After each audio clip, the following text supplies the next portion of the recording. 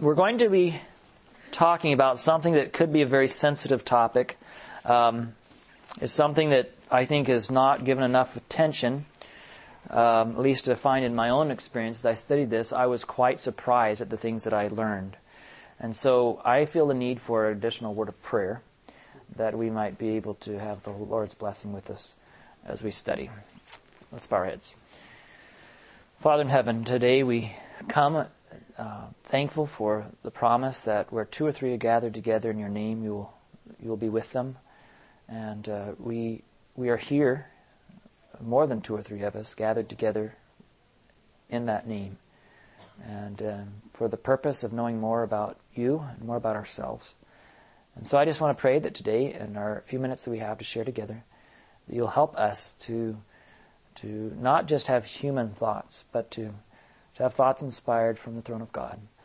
Lord, use me, but speak directly to your people today through your word and through your voice speaking to their hearts. May we understand the conscience better, and may we be able to be better people for having had this time together. We thank you in Jesus' name. Amen.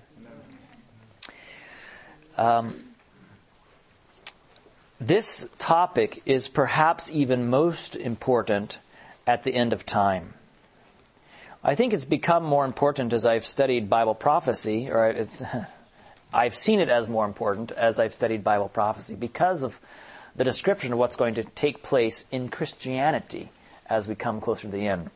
And so we'll talk about that a little more before we're finished. But first of all, we want to agree on an answer to the question, what is the conscience and what does it do? Now, I've asked people this question. I've received quite a wide variety of answers. Some people believe that it is the voice of God speaking directly to the heart. Some people believe that it's just something that, is sort of innately inbred in man that leads him to think second thoughts, perhaps, about something he's doing. The Bible doesn't specifically define the conscience. There's no verse that says, in a plain thus saith the Lord, that the conscience is. But it does refer to the conscience in a number of places. So I'd like for us to open our Bibles first in John chapter 8. John chapter 8, we find a story where the consciences of men are being chronicled, described. The story you're probably familiar with. He went up early into the Mount of Olives, and it was still early in the morning when Jesus came back to the temple and began preaching. And there, perhaps the sun was just coming up, the day was just beginning, the scribes and Pharisees, some of the rulers of the people, dragged a woman into Jesus' presence who had been caught in the very act of adultery. Now, there was probably no more humiliating place to be dragged from where she was dragged than to the church. And no one more humiliating to be placed in front of than Jesus. Can you imagine? He was holy. He was a teacher. He was respected. And here she is. And so they asked him the question in chapter 8 and verse 5. Now Moses in the law commanded us that such should be stoned, but what sayest thou? Now you know that this was a trick question. There was no good answer, or at least they thought. In any answer that Jesus gave, he was bound to condemn himself. If he said, stone her, they would immediately gather their witnesses and run to the Roman authorities because the Roman government had prevented the Jewish leaders from exercising capital punishment. So now he was inciting rebellion against the laws of Rome. If he said, don't stone her, they would gather their witnesses and they would try him before their own tribunal as being contrary to the laws of Moses. So either answer he gave was going to be the wrong answer, and they had him. There's a lot of questions we can ask about this story if you were here in the last section. But notice what Jesus did. This they said, tempting him, that they may have to accuse him. Jesus stooped down, with his finger wrote on the ground as though he heard them not. What they hadn't contemplated was that Jesus might have a third option.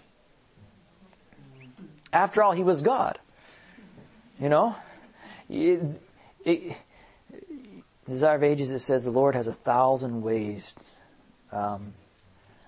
to to provide for us of which we know nothing.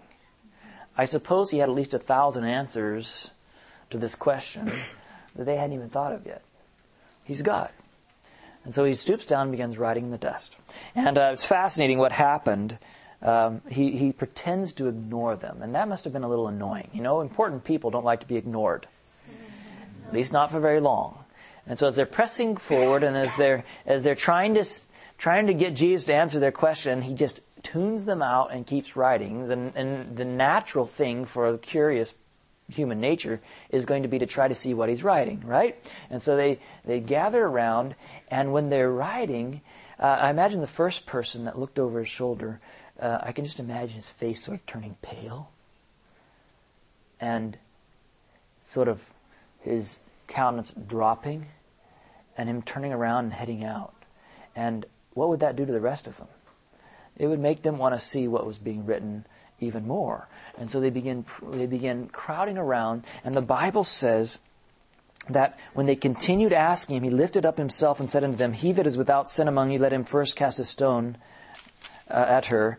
And he stooped down and wrote on the ground, and it says, They which heard it, being convicted by their own conscience, went out one by one, beginning at the eldest, even unto the last, and Jesus was left alone, and the woman standing in the midst. Amazingly enough, Jesus not only was writing the sins, the secret sins, which nobody else knew about, of these men, but he chose to write them in order of their age.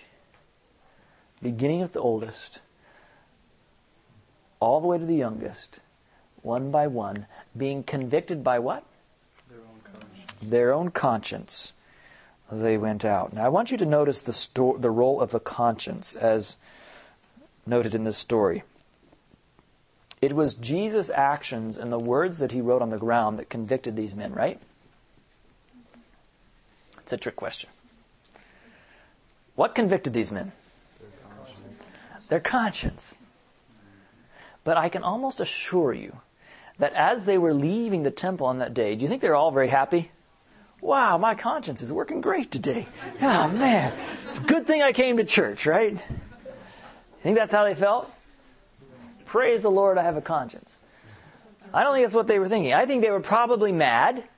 I think they were probably embarrassed or humiliated, or at least afraid they were, or going to be, or someone else would know who's written about.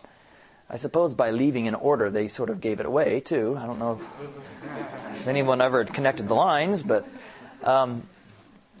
here they leave the temple on that morning, no doubt angry at who? Jesus. Now wait a minute. The Bible says they were convicted by their conscience. But they were angry at Jesus. Because they didn't even recognize the role of their conscience. And they didn't realize that they were blaming Jesus when it was really their conscience that had caused them to leave.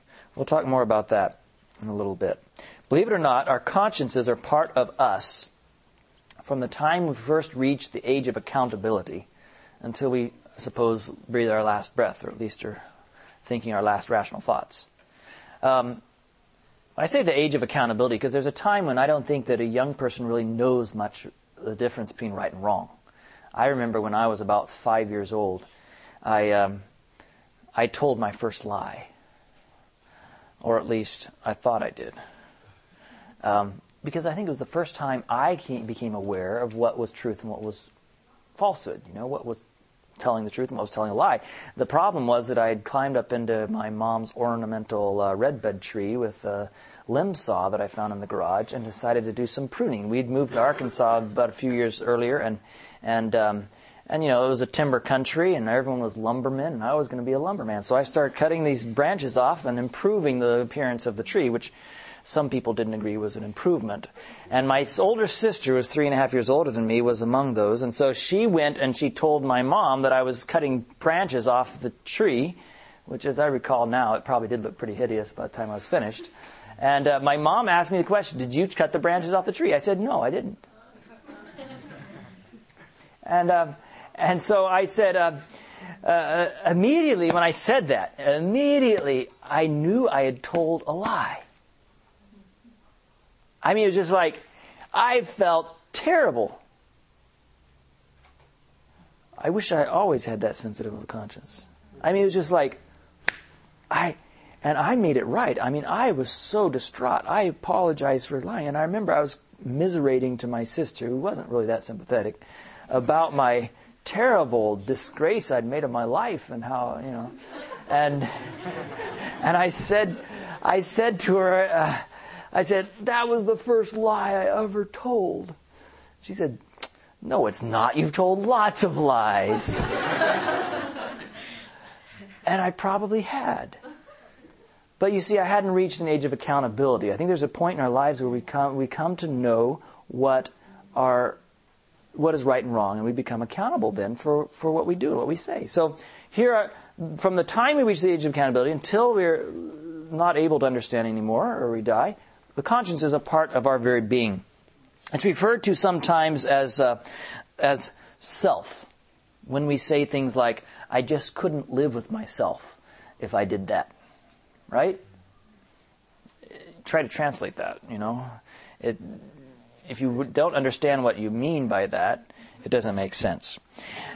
Indeed, it's not improper to consider the conscience to be a sort of an innate inner voice. And if we look in our Bibles now to Romans chapter 2, we're going to see another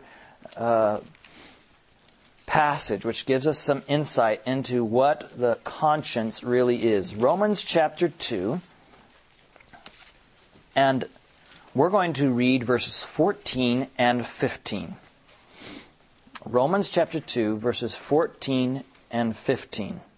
It says this, for when the Gentiles, which have not the law, they don't have the Bible, they don't know, do by nature the things contained in the law, these having not the law are a law unto themselves, which show the work of the law written where? In their hearts. Their conscience also bearing witness, and their thoughts the meanwhile accusing or else excusing one another. Isn't that very interesting? In other words, just like we're going to be judged by what we know, the Gentiles are actually going to be judged by what they know too. And Paul said there's this group of Gentiles which don't have the law, but they do by nature the things contained in the law, and they're living according to their own conscience. They're going to be judged by what they know. And their conscience is either going to condemn them or excuse them. Does that make sense? It does make sense. These people did not have the Bible as a guide for living, but they did have a conscience. And they actually are being contrasted to the Jews, which had the Bible, but weren't doing the things contained in the law, right? Now, when I read this passage, and I sort of start to gather some insights about the conscience from it, I start having some real questions. Because in our world today, there's a system of thought we might refer to as moralism. Do you know what I'm talking about when I say moralism? Moralism is essentially the idea that you do what is right in your own eyes, and it's right for you. I do what is right for me in my own thinking, and it's right for me. Have you ever heard that type of idea? That is really, really popular in our world today. It's a version of spiritualism. It's a version of spiritualism because it's in essence saying all men are gods. It's the repetition of one of the earliest lies of the devil when he said, you'll be as gods, knowing both good and evil. Has he? We've made ourselves into demigods by saying, well, we can determine what is right for me. You can determine what is right for you. We both follow our consciences. What more could God ask for? Is that what Paul's teaching here in Romans chapter 2?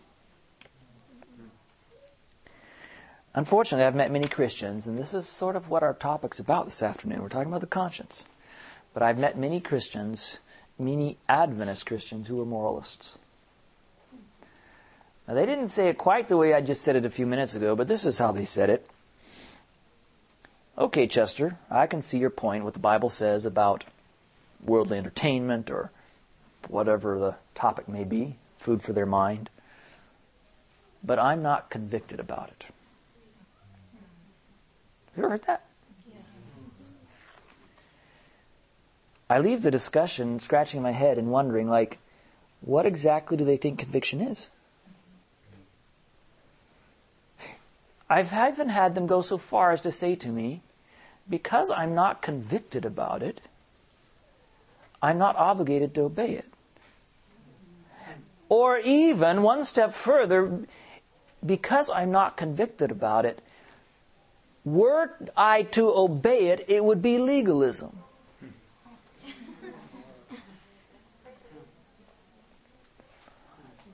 And I think, wow, what do they think conviction really is? I think sometimes we have a tendency to expect our conscience, that wonderful innate feeling faculty or through which God often speaks to us, to replace or take the place of our reasoning faculties, to take the place of God's Word. And this, my friends, is very, very dangerous. I want to say something now that may appear to be shocking to you, as it was to me when I first thought it. But like I learned, I think it's a true statement, and I think when we're finished, you'll probably agree as well. Listen to me very carefully. If you live by what your conscience defines as right and wrong, you're going to be lost. If you live by what your conscience defines to be right or wrong, you're going to be lost. Now, if I lost some of you, just wait a minute. We're going to look at God's Word a little more closely. And I hope you can see what I'm trying to say. There are many references in the Bible about the conscience. Let's turn to one of them. It's 1 Timothy chapter 4 and verses 1 and 2. But in the Bible, what you'll find is there are not only consciences described which are leading to God and to goodness. There are consciences that are described which are bad consciences. 1 Timothy chapter 4. Verses 1 and 2. Now the Spirit speaketh expressly, that in the latter times some shall depart from the faith, giving heed to seducing spirits and doctrines of devils, speaking lies and hypocrisy, having their conscience seared with a what? Hot iron. Let's turn a few more pages over to Titus.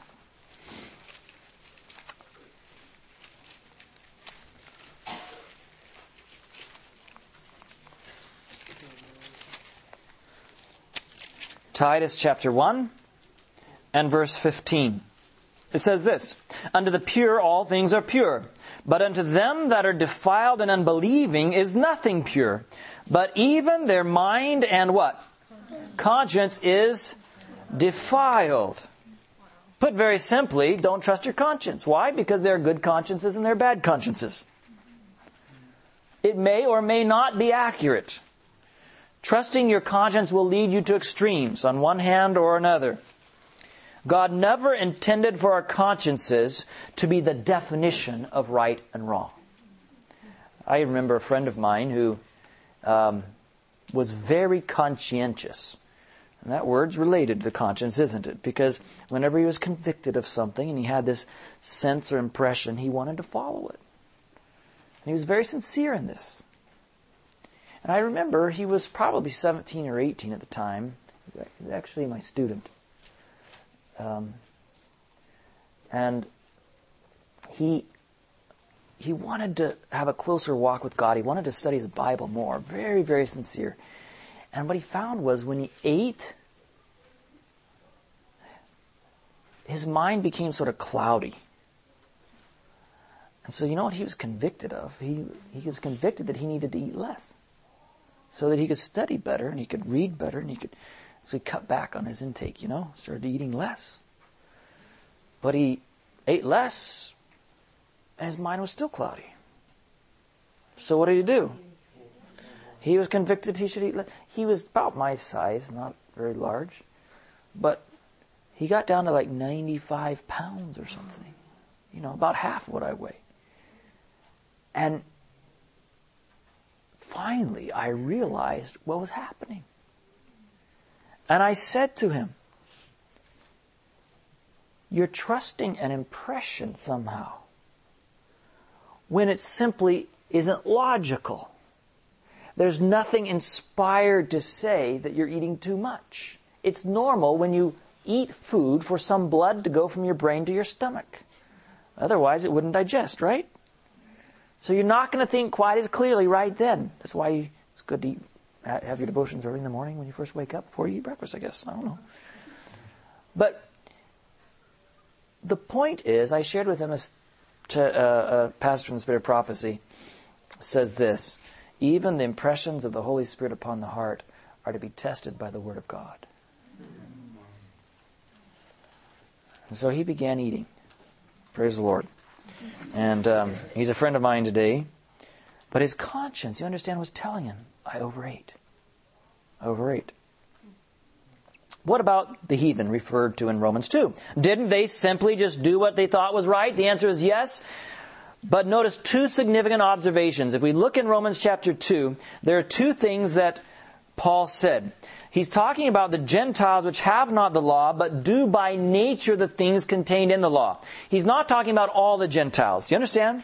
In other words, he didn't just say that as long as they're sincere in their idol worship, that's fine, they're going to be saved. They're following their consciences. He said there are Gentiles who don't have the law, but they are actually living in harmony with the law of God. Does that make sense? Is that all the Gentiles? No.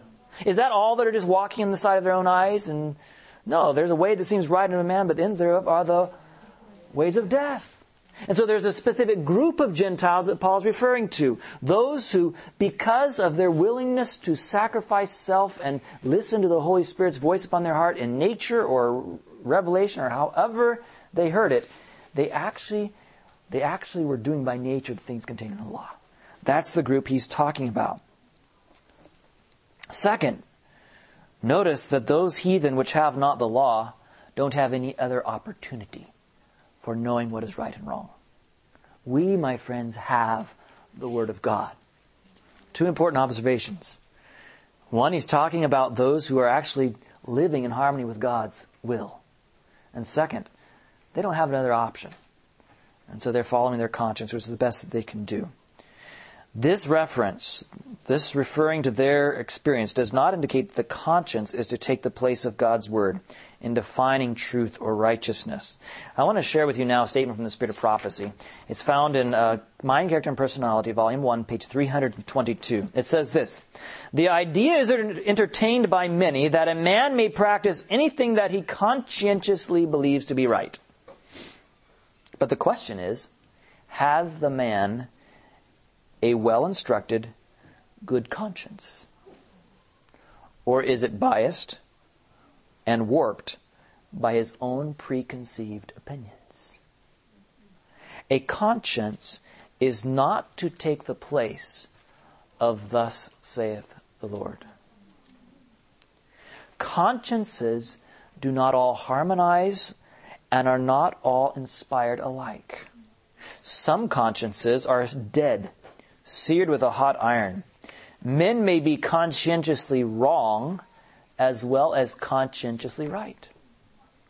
Paul did not believe in Jesus of Nazareth, and he hunted the Christians from city to city, verily believing that he was doing service for God.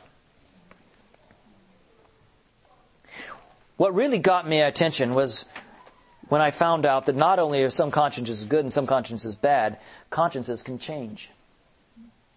That's a new thought. It was for me.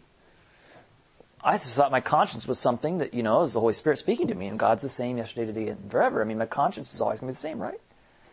But our consciences can actually change. In Paul's day, they were Christians who had only recently been freed from the superstitions of paganism. Turn with me in your Bibles to 1 Corinthians chapter 8.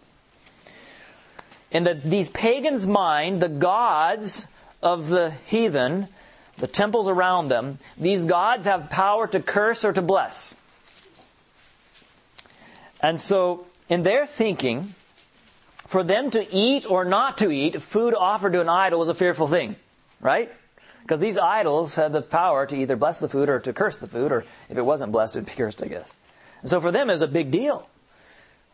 And Paul knew, however, that there was only one God in the whole universe. And it says in 1 Corinthians 8, verse 6, but to us there is but one God, the Father, and of whom are all things, and we in Him, and one Lord Jesus Christ, by whom are all things, and we by Him. Paul had a knowledge that these people did not have. Now, by the time they became Christians, I suppose they also agreed in sort of this monotheistic view of the world, right? In fact, Ellen White even says, by the time Jesus came, the early time of the early Christian church, the world was weary of paganism. And they actually tended to want a monotheistic worldview. But many of these pagans, even though they had come to view God as the only true God or the supreme God or however they viewed them at the time, their minds were so deeply ingrained with this thinking of the power of these idols that it wasn't just easy for them to snap out of that and all of a sudden think that that's just a piece of wood. I can kick it. I could throw it. I could burn it. They couldn't. They just didn't feel that way. They didn't have that knowledge yet. And he even goes on in verse 7 and he says this, howbeit there's not in every man that knowledge. For some with conscience of the idol unto this hour eat it as a thing offered unto an idol.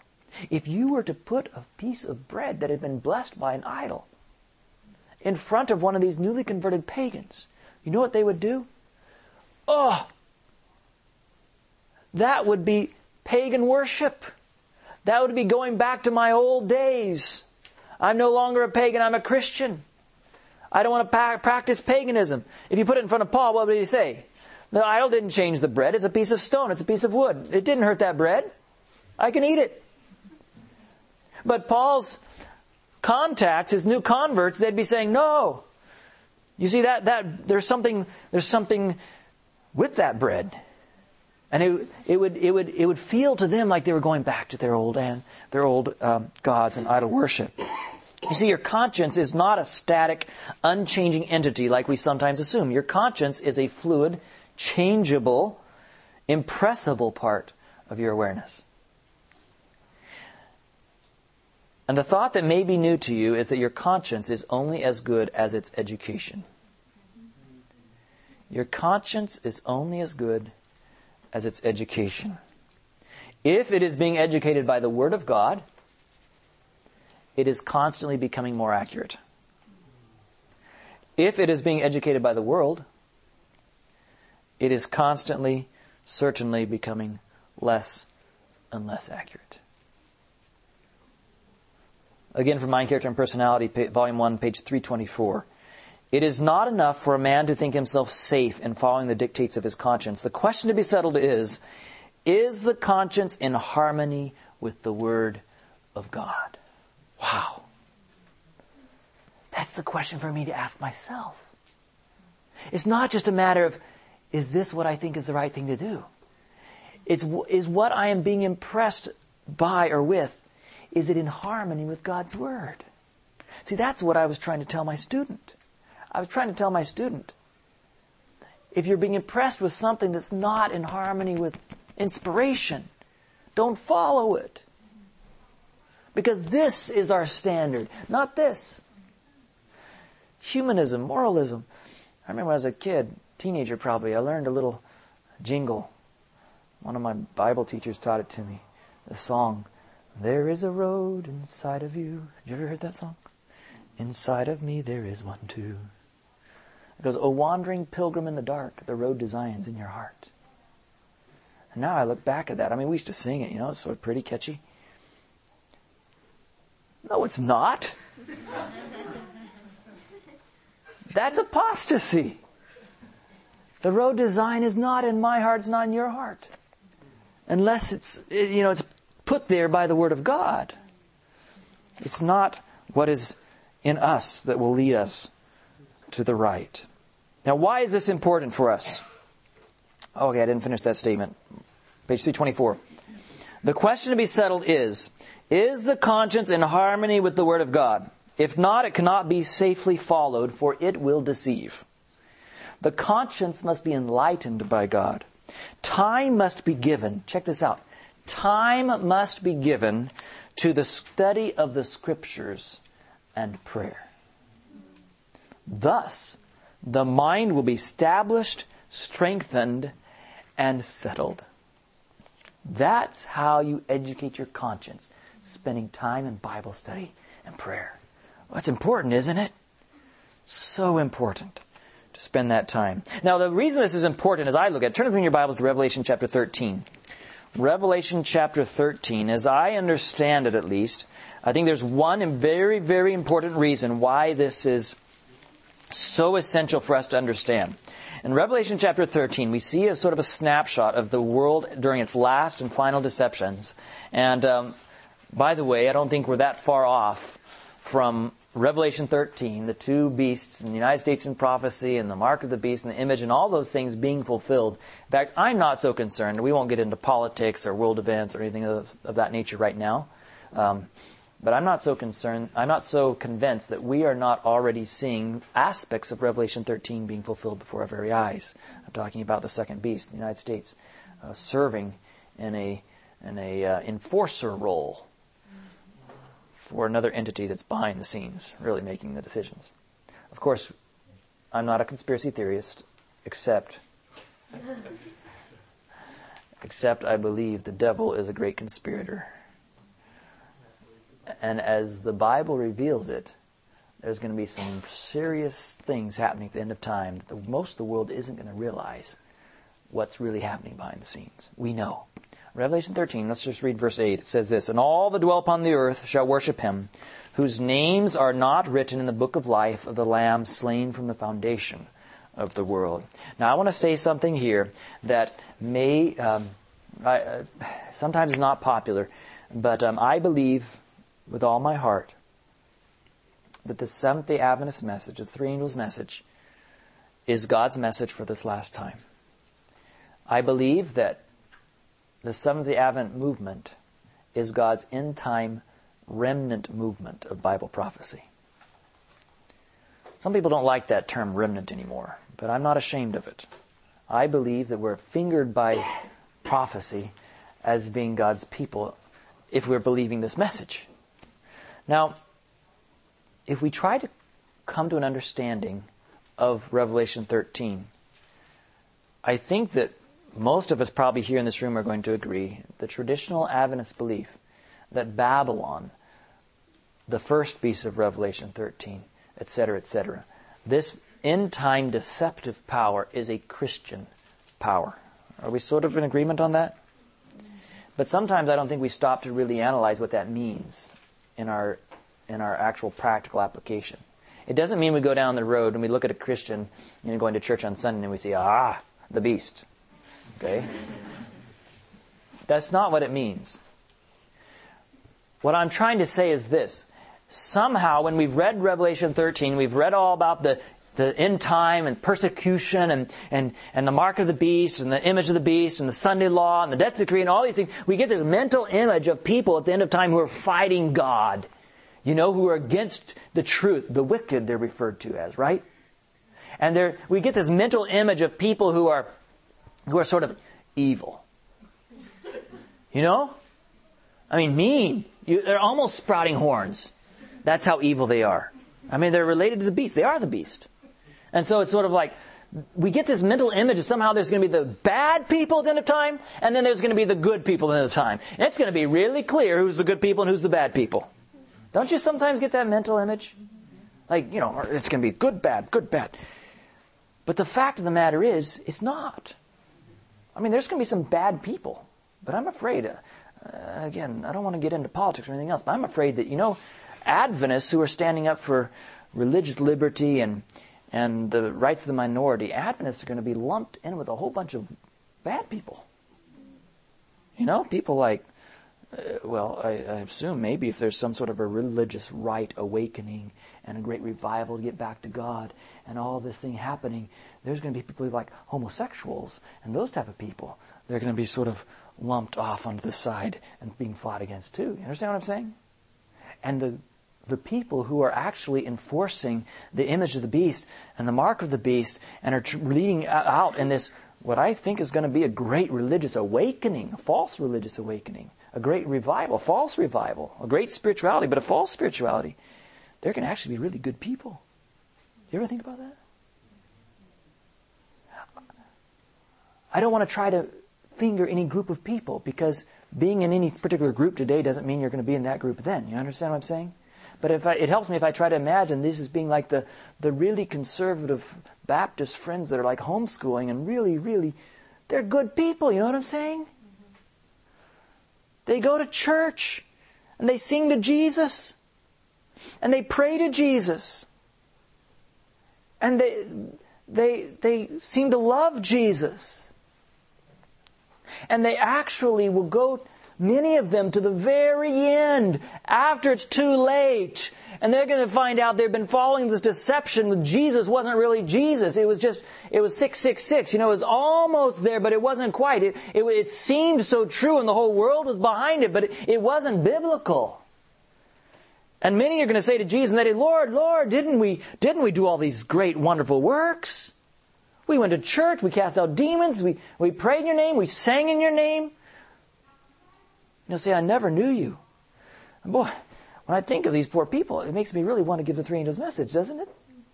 It's in love that God gives the three angels message. It's Babylon, come out of her, my people, right? Because if you don't come out, you're going to partake of her sins, you're going to receive her plagues. It's in love. That's my worldview of the end of time. It's a fairly traditional Adventist worldview, but it's important, I think, for us to realize that the people who are in that category, that camp we call the wicked sometimes, they're going to be good people. And they're going to be people who have consciences that are almost right. Not quite.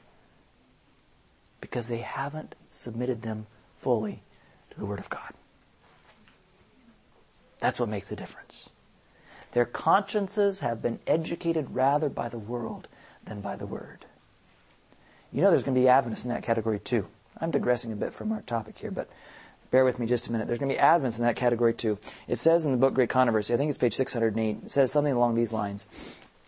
As a storm approaches, a large class of those who have professed faith in the third angel's message abandon their position and join the opposition, or something like that. And then she says why this happens. By conforming to the world and partaking of its spirit, they have come to view matters in nearly the same light. When the test is brought, they are prepared to choose the easy and popular side. And I used to think it was because they didn't have enough proof text memorized about the Sabbath. But I think in the reality what's going to happen is it's a more fundamental understanding of truth. They're going to come to see truth in a little more of a pluralistic, maybe humanistic, moralistic way. What's right is for you is okay for you. What's right for me is okay for me. That's the way the world thinks. And so then doctrine and truth doesn't become so important. Let's not make a big issue of it. We all serve the same Jesus, don't we? And it bothers me. I'm bearing my soul here a bit, but it really bothers me, friends, when I see Adventists running to Babylon to learn whatever they're running to Babylon to learn, because it scares me. What do they think? What is their conscience? What are they being educated? Do they remember that the battle at the end of time is not going to be against horned creatures and us?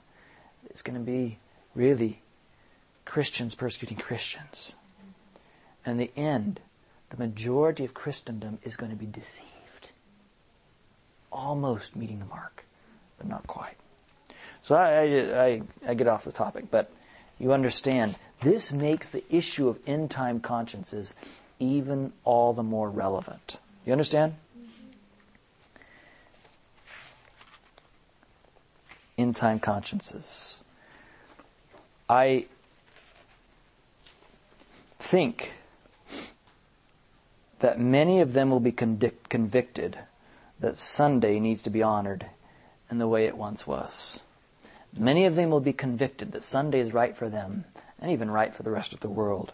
I want to be blunt as necessary and as kind as possible. But I'm afraid for young people, my friends, anyone who is trusting their consciences. I'm afraid that in the end, we might perish ironically as religious people, spiritual people, people following their convictions. I'm afraid of this because I think today it is Satan's priority to educate your conscience and mine in practices and beliefs that are contrary to God's will. And unless we have an overt, intentional plan to educate our consciences in harmony with the Word of God. The devil's going to make sure they get the wrong education. That's why I made the statement at the beginning. If you follow your conscience, you're going to be lost. If you follow your conscience alone, you're going to be lost. Can I share Satan's plan with you? Are you familiar with the vision which Ellen White had where she saw Satan talking to his angels? It was actually originally included in the book Great Controversy, in the 1884 edition, but when it was prepared for wide publication, distribution among the world, as it were, that passage was taken out because there's really no biblical basis for it. I only believe it because I've seen the tests and believe that Ellen White is a true prophet. This vision was taken out and put in a book that's very Adventist and really designed for an Adventist audience. It's called Testimonies to Ministers. Not very many non-Adventists are being sold that book. And so the book Testimonies to Ministers still holds this passage, or you can get it in the 1884 edition of the Great Controversy. This is what it says. These are Satan's words that I'm quoting. I'm sorry? You know, I only have the Great Controversy here, and it's page 340, 341. And I used to know off the top of my head Testimonies to Ministers, but I think you could find it. You could probably just scan the index, and you could probably find it Testimonies to Ministers. I don't recall the page number. Those who have, these are Satan's words, I'm quoting, Ellen White quoted, through those who have a form of godliness, but know not the power, we can gain many who would otherwise do us great harm. Lovers of pleasure, more than lovers of God, will be our most effective helpers. So who are the most effective? Those who have a form of godliness who are lovers of pleasure, right? Those who are, we're Adventists. Those of this class who are apt and intelligent will serve as decoys to draw others into our snares. How do you like that? If you're intelligent, you are under double obligation to be committed to Jesus Christ, because otherwise you are on Satan's special asset list, and he's going to use you. Those who are apt and intelligent in this class will serve as decoys to draw others into our snares. Many will not fear their influence because they profess the same faith. They're Adventists, they do it. We will thus lead them to conclude, listen to this, we will thus lead them to conclude that the requirements of Christ are less strict than they once believed. And that by conformity to the world, they would exert a greater influence with worldlings. Ooh, good motivation, right? Evangelism. Thus, how? By conforming to the world and thinking that thus they can have more influence with worldlings, thus they will separate themselves from Christ.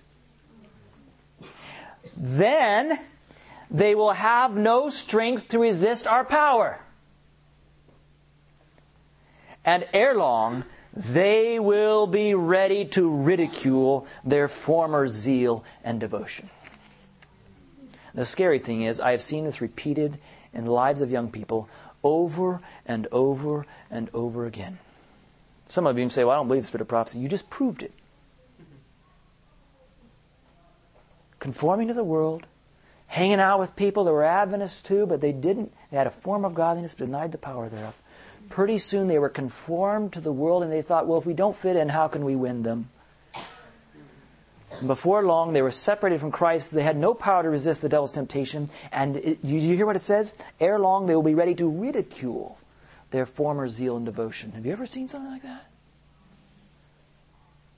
Oh, I can't believe I once thought that. I believe that. Their consciences have changed. Their conscience has changed. That's Satan's plan, to change our conscience. And because they're being conformed to the world instead of being transformed by the world, by the Word, they actually ridicule what they used to believe. They can't believe they were so strict. They were so legalistic. Now, I want to ask you a question. In this process through which they went through, did the standard of right and wrong change? No. It certainly did not. And this only illustrates why it's so important for our minds to be saturated by the Word of God. unless we are willing to follow God's Word and make it our guide for what is right and wrong, despite our personal inclinations and feelings and impressions in regard to the matter, we may be lost. We need the Word of God. And I'd like to just add that as I've watched it happen, people make these sweeping changes in their lives and begin ridiculing their past views. What I've noticed is it wasn't because they were studying the Bible more. They couldn't point to me any inspiration, or thus saith the Lord, says, this is why I believe what I used to believe wasn't right. They've become much more laid back if they're studying the Bible at all. And they're simply conformed to what's popular and what's accepted around them. And so, should we follow things? I want to ask you a question. This is where the rubber meets the road. Should we follow things that we're not convicted about?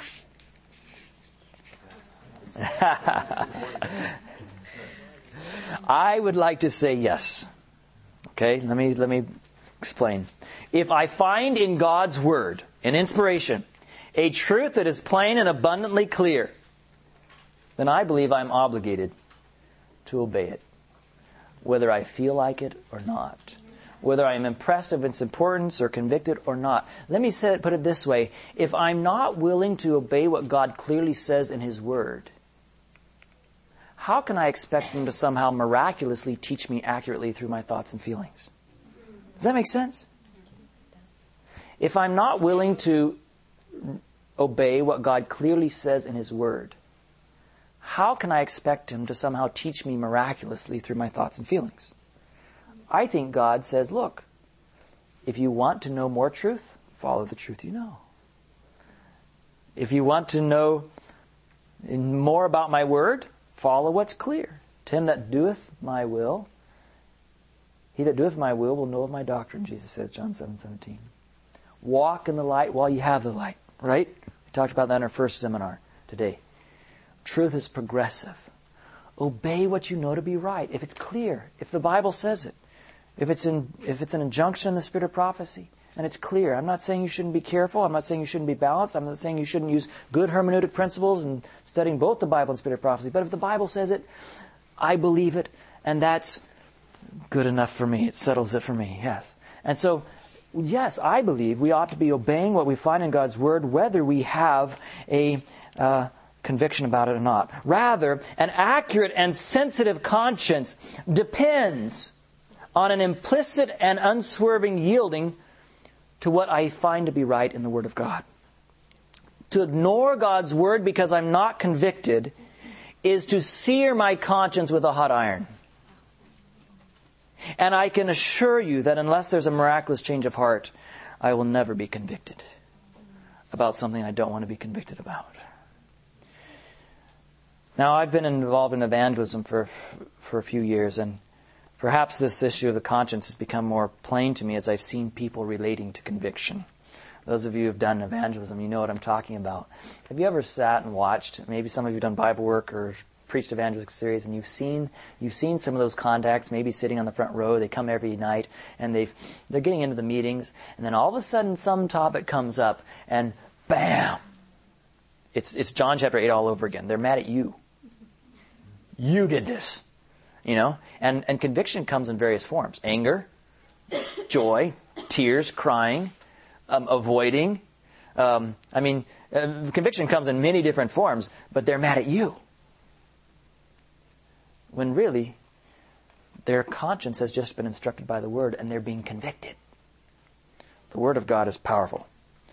Very powerful. How many times I've seen people get up and leave the room or avoid me because they think that they can therefore escape conviction. When I see this happen, I fear for their souls and I begin working. Because if we cultivate a disposition to do what we want to do and avoid or resist the convictions of the Spirit upon our heart, we are searing our consciences. Our consciences will one day simply reflect the education we've placed them under. The Review and Herald, September 3, 1901. From Genesis to Revelation, the conditions upon which eternal life is promised are made plain. God requires that those who shall enter heaven shall be without spot or wrinkle or any such thing. Keep my commandments and live is the requirement of God. But one says, my conscience does not condemn me in not keeping the commandments of God. But in the Word of God, we read that there are good consciences and bad consciences. And the fact that your conscience does not condemn you in not keeping the law of God does not prove that you are uncondemned in His sight. Take your conscience to the Word of God and see if your life and character are in accordance with the standard of righteousness which God has there revealed. You can then determine whether or not you have an intelligent faith and what manner of conscience is yours. The conscience of man cannot be trusted unless it is under the influence of divine grace. Satan takes advantage of an unenlightened conscience and thereby leads men into all manner of delusions because they have not made the Word of God their counselor. So I ask you the question this afternoon, how is it with your conscience? Is your conscience seared? Have you ever hardened your heart to God speaking to you? Are your ideas of right and wrong somehow defiled by your background, your preconceived ideas and opinions and choices? The good news that I want to leave you with is that God's Word will not only enlighten our consciences, but as we obey the Word, our consciences will be refined and purified. Turn with me in your Bibles to Hebrews chapter 9. Verses 14 and 15. I love this verse, and we've got to end. I don't want to scare everyone here and think, oh my. Well, I do hope that you see after these 3 seminars, I hope you see the importance of spending more time in the Word of God. Hebrews chapter 9, verses 14 and 15. Powerful passage here. Came alive to me after I had made this study. Hebrews chapter 9, verses 14 and 15. How much more shall the blood of Christ, blood of who? Christ. The blood of Christ, who through the eternal Spirit offered Himself without spot to God, purge your what? Conscience from dead works to serve the living God. What a promise. The blood of Jesus Christ, my friends, is sufficient not only to forgive me for my sins, but to actually purge my conscience from dead works. All of those things that I did that seared it, it can cleanse my conscience and make it new again. Praise God. Hallelujah. Jesus Christ's blood is sufficient for even the weakest, most dead and hardened conscience. And to make this even more powerful, the next verse says this. For this cause, what cause? The purging of your consciences. For this cause, He is the mediator of the New Testament, that by the means of death, for the redemption of the transgressions that were under the first testament, they which are called might receive the promise of eternal inheritance. Jesus is our high priest in heaven today, my friends. He's ever interceding for us for the purpose of cleansing your conscience and my conscience from sin. I'm not saying that's the only purpose. He cleanses us from all sin. He cleanses our record. But He's here to cleanse our conscience too. That's what He wants to do for each one of us. Turn with me now to Hebrews chapter 10. I wish we could just connect the dots between Hebrews chapter 9 and Hebrews chapter 10. It's one letter, one thought that Paul is completing. And so when we get from Hebrews chapter 9, for this cause, He is the mediator of new covenant. I want you to notice in verse 10 and verse 21. And having an high priest over the house of God, let us draw near with a true heart in full assurance of faith, having our hearts sprinkled from an evil what? Conscience, and our bodies washed with pure water. Now remember, Jesus says He's going to have a church without spot or wrinkle or any such thing, right? He's going to purify it by the washing of water by the Word. Jesus told disciples in John, that's Ephesians chapter 5. Jesus told His disciples in John chapter 15, now you are clean through the word that I've spoken unto you. The washing of water by the Word. It's as we study the Bible, through the blood of Jesus being applied in our hearts, the Spirit working in us, and us saturating our souls with the Word of God, that God is able to cleanse us of an evil conscience. Oh, I'm so thankful for Jesus, aren't you? I'm convicted I need to spend more time in Bible study. I'm convicted that I need to spend more time educating my conscience. Let's not skip the last verse, verse 23. Let us hold fast the profession of our faith without wavering, for he is faithful that promised. If you're ever discouraged, thinking, I don't know, my conscience has been educated in the wrong places by the wrong things, remember, it's not you, it's he that is faithful who has promised. Jesus is able to do for you what you cannot do for yourself. I trust that this has provoked some thoughts in you. My challenge for you today is to take the Word of God just as it reads. My plea is that we might each one surrender our own thoughts and feelings or even convictions to the Word of God and be willing to implicitly follow that Word and submit to it. My prayer is that we will each have a pure conscience. As Paul said, pray for us. Hebrews chapter 13, verse 18. Pray for us, for we trust that we have a good conscience, in all things willing to live honestly. Let's pray for each other, shall we? Let's bow our heads. Father in heaven, today we've only had a few minutes to talk about the importance of studying our Bibles and how we can do that. Lord, I know each time I share these thoughts, I'm convinced again of my great need to unlearn things I've learned and learn things that I haven't learned. Lord, I just want to pray that you'd help me to saturate my mind with the Word of God and to be transformed by the Word instead of being conformed to the world. Lord, I have that same prayer for each one gathered here. We're living in momentous times. We're living in times when the deceptions are great, and the devil will make the track of error so close to the track of truth that it'll be impossible to distinguish between them except through the Scriptures. Lord, we can't trust our consciences. We need your Word, and we want to have consciences which are educated by the Word and inspired by the Word, enlightened by the Word. So today I just want to pray that you would help us. Help us to be students of the book. Help us to put aside our own human preconceived ideas and opinions. Help us to be willing to follow you wherever that word takes us, even if it sometimes crosses our own inclinations and impressions or what we term convictions.